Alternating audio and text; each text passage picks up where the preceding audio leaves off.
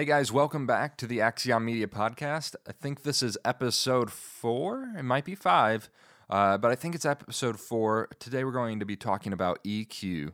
So, what it is, why we're going to use it, how it's going to help you get a really professional sounding mix, and how it applies to the physical environment. So, we're going to start out with what is EQ. And EQ is really just manipulating the tonality of different instruments or voices or whatever input is coming in. So you have things, say you're listening to your radio and you're like, wow, this has a lot of low end. I really like how much bass there is in the song. Well, if you have a bass guitar that's coming into your soundboard and it doesn't have enough low end, you can use EQ to replicate how much bass it was that you liked in the first place from that recorded song. So you can turn up some of those low frequencies. That's what EQ is. It's controlling the frequencies within an input. It's based off of the audible range of hearing, which is from 20 hertz to 20 kilohertz. You have different ranges. So like 20 hertz to 100 hertz is generally considered the low frequencies. You have like 20 to 50 is considered sub-low, and then 50 to maybe 250 is considered low. You start to be able to shift from 20 hertz to 50 hertz where it's just kind of a feeling. That's the part that shakes your chest, shakes your face sometimes. And then you move up and you start to be able to detect it with your eardrums. So as you start to get up past 50 hertz, you can start to actually hear what like 70 hertz sounds like and not just feel it. You still feel it as it starts to come up, but it starts to shift from feeling and just shaking things to actually registering within your eardrum. Then you get up and you get higher and you get like 400 hertz and you get this like lower mid-range. And then you have the mid-range, which is maybe 800 hertz to 1 or 2 kilohertz. And then you have the upper mid-range, which is 2 kilohertz to maybe 5 kilohertz. And then the highs, which is maybe 5 kilohertz all the way up. And everyone kind of defines these ranges in whatever way they make sense to them. There's not necessarily a standard, this is a low mid frequency. It's just kind of an approximation of where these different frequencies live. So EQ is measured in dB, and the dB is decibels, is just the attenuation, so how much we're cutting or we're adding to a certain frequency. And that's important to know when you're actually taking and controlling the EQ of an input. So there are 3 different types of EQs. The most basic you're going to see is on a small analog mixer. It may only have up to 10 inputs, and you're going to see the high EQ, the mid, and the low. And what this is it just gives you the ability to boost or reduce what they are defining as high frequency, mid frequency, or low frequency. You don't get to choose what frequency it is. You don't get to control how many frequencies around that area it's going to affect. You just have those 3. So that's the most basic. You can still do some stuff with it. You can still apply these principles, but you don't have near as much control. And if you're very trained with your ears and you can pick out things, it can become frustrating using this fixed band EQ, it's what it's called, to try and problem solve or to help shape an instrument tonally, because you're not able to tighten up and hone in on the frequencies that you're hearing. The next type of EQ is the semi-parametric EQ. This one will give you the plus or minus dB, so you're going to get to add or reduce how much of this frequency there is. You get the control of the frequency, so you can choose, to reduce 400 hertz and what's around it by, say, 3 dB. Now, you don't get to control how many frequencies around it is. This is a semi-parametric, so you don't get to actually control the width, or the octave is what it's called. And you call it the octave because you're controlling how many octaves are affected within that EQ. And that makes sense if you're into music and stuff. If you're a musician, you'll understand that. So then we have the fully parametric EQ. That's the final one. This one is you get full control of how loud or how quiet you're going to add or reduce these frequencies. You get to control what frequency that you're going to start reducing or adding at, and you get to control the width or the octave. So you get to control how many frequencies are affected. So this is the most versatile. This one can also be difficult if you don't know what you're doing, because you'll just start playing around with different things and you don't know exactly what you're hearing and how to choose what to do with it. So this is definitely the most powerful form of EQ, but it is also the one that can get you into the most trouble. Now, if you're taking notes, there are other types of EQs out there.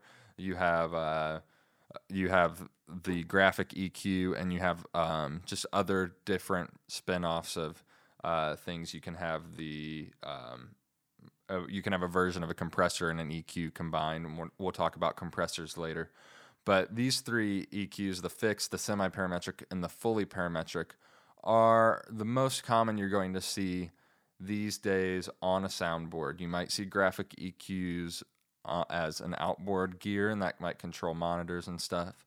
But these are the three most important to get a grasp of when you're starting to learn to mix. So let's talk about what you should be doing to EQ properly. Now, the general guideline is that you're going to have a tight width or octave as you cut things. So if you say you're hearing the bass guitar and it's a little muddy and you're wanting to clean that up, and maybe it's muddy around 100 to 150 hertz.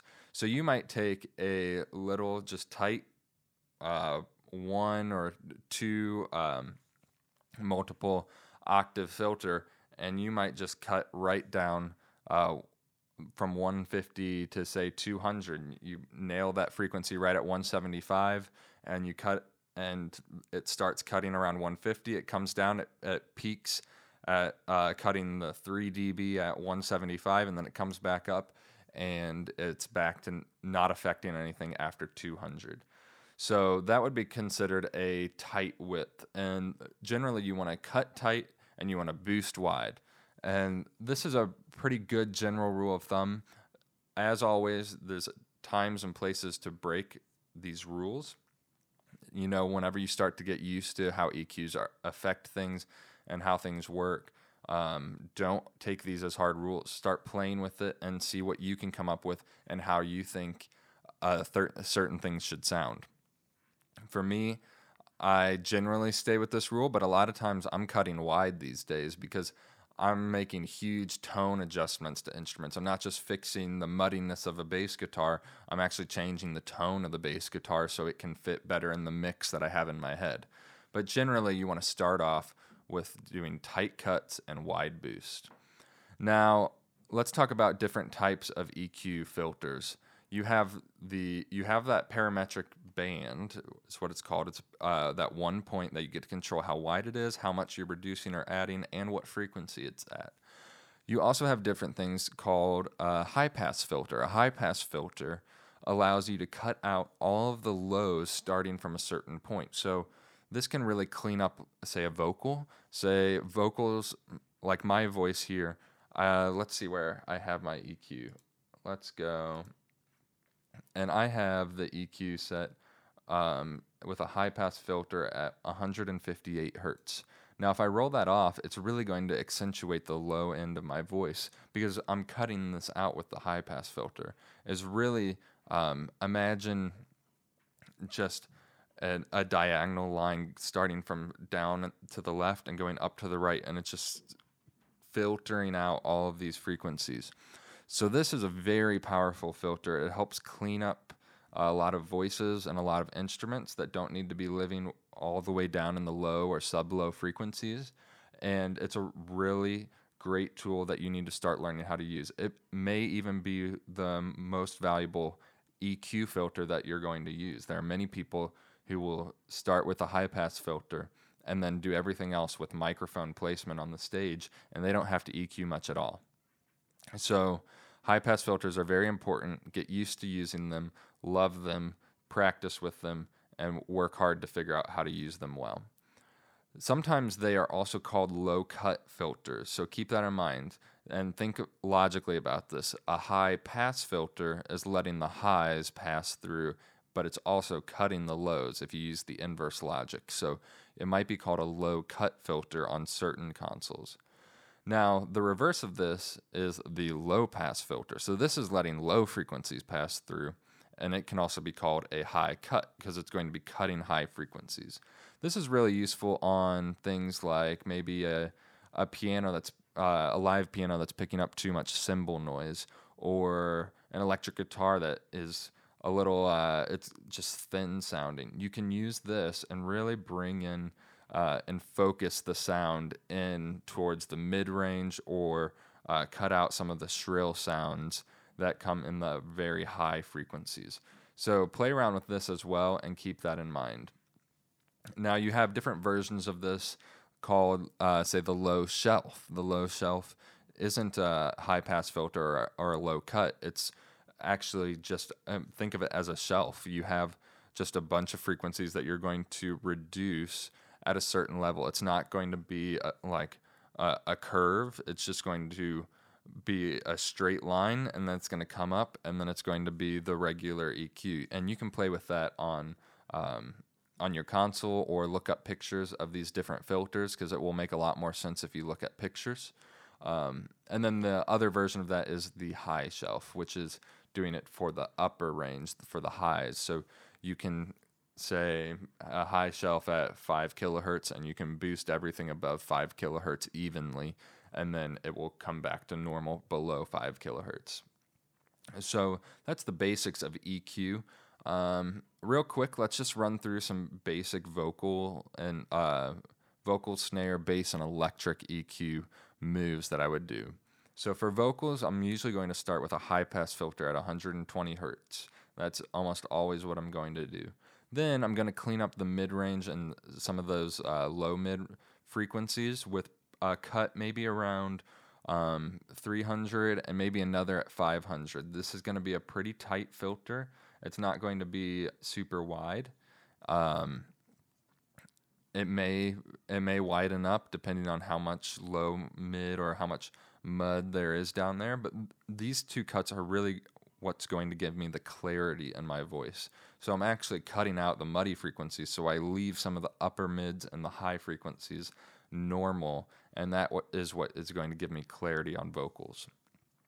I'm not going to do a high cut usually, or a low pass filter. I'm usually going to leave it open all the way to the top. Unless I'm getting some really high frequency feedback, I might engage that. But it really, that's where a lot of the air frequencies are. It gives the vocal breath. It really is the breath of a vocal, lives up in those high frequencies. For a snare drum, I'm going to high pass probably to 120 hertz. I may have a little boost at 140 hertz, or I may have a little cut. It depends on the snare. If it's a deeper sounding snare, I may cut it. If it's a thinner sounding snare, I'm probably going to boost 140 hertz pretty aggressively, because I like that deep, tight snare sound that you hear on a lot of modern mixes these days. So I'll do that. I may also end up boosting around 2 to 4 kilohertz, or even do a high shelf at, say, 5 kilohertz. And I'm really going to be accentuating some of that crack of the snare, because that's the key. That's the key thing that you grab onto when you hear a snare, is the tsk, tsk. It's that real high aggressive sound. It's the thing that is distinct from the toms. It's what gives the snare its unique sound. Next is bass. Bass, I'm actually going to probably use a high-pass filter on bass. Now, that may seem counterintuitive, because the bass is the low-frequency instrument. Why would you be cutting the low frequencies? And the reason is it can get kind of muddy down there. You don't want it to be too aggressive. So I may do a high-pass filter to 30 hertz, maybe 40 hertz. I don't want the bass to be aggressively low unless the song calls for it. And then I'm probably going to end up with a cut around 200 hertz and maybe 100. Now, these are two problem areas I see in many bass guitars. They get kind of muddy and indistinct. And it can also be solved by maybe a boost around 400 hertz. And this really just depends on who's playing, what the guitar is, what the pickups are. But these are the general EQ moves that I end up doing. So I may boost 400 hertz to get some clarity back out of the bass, cut 100 hertz, cut 200 hertz, and then have a high pass filter up to maybe 40 hertz. And that's probably going to be my bass guitar. And keep in mind, when I say I'm cutting 100 and cutting 200, I'm being very conservative with this. This might be 3 dB. If it's aggressive, it's going to be maybe 6 dB, but I'm not doing much more than 6 dB of reduction on my bass, especially in these small moves. The final thing is going to be electric. Electric, I'm going to high pass probably up to 150 hertz. This is going to cut out some of those low rumbly frequencies, keep it away from the bass range. I'm probably also going to either use a low shelf or use a pretty wide parametric EQ band to cut around maybe 300 hertz to really bring down some of those low to low mid frequencies of the guitar and let it scream a little bit up top. Now, while I say let it scream a little bit, the one other thing I'm going to do is do a pretty sharp cut around 2 to 2.5 or 3 kilohertz. Now, these are the frequency range, and it depends on what speakers you have, but this is the general frequencies I run into that are the most piercing on different sound systems. So I'm going to be cutting a little bit of that to allow the guitar to sound like it's screaming, but to not actually hurt my ears or hurt the audience's ears. I want to make sure that the guitar has clarity and has power, but I don't want it to hurt. So I may do that. And the other thing I may do for the electric to help with that is do a low pass filter, and that will really tighten up the sound of the electric guitar. So sometimes you may have a guitar that sounds just shrill and it's not really powerful sounding. And a lot of times doing a low pass filter down to maybe 5 kilohertz and getting it out of those higher frequencies will allow it to focus that energy down in the low mid. You can push the volume a little bit more and suddenly you have a lot more power out of the electric guitar. So that's what I do on those 4 basic instruments. Of course, there's a ton of different things that people do. I'm not saying my way is the right way. There's a lot of great mixers that do things differently than I do. But that's the general rule that I go by whenever I'm touring or whenever I'm mixing at churches or I'm doing a quick festival and I need EQs real fast. Those are the four of the EQs that I start with. Of course, I have different bass lines for keyboards and etc. But those are the 4 main instruments that I'm looking into on making sure that those EQs are right off the bat, especially if I don't have much time. So that concludes our episode on EQ. I hope that made sense about everything. If you guys have questions, please let me know, and I will be sure to answer them in an upcoming episode. Thank you guys for listening, and I hope that was helpful. And next time, I think we will be talking about compressors. And if we're not, we're talking about something else. But next time, join me, and we're going to have a great time there as well. So have a great day, guys, and I'll talk to you later.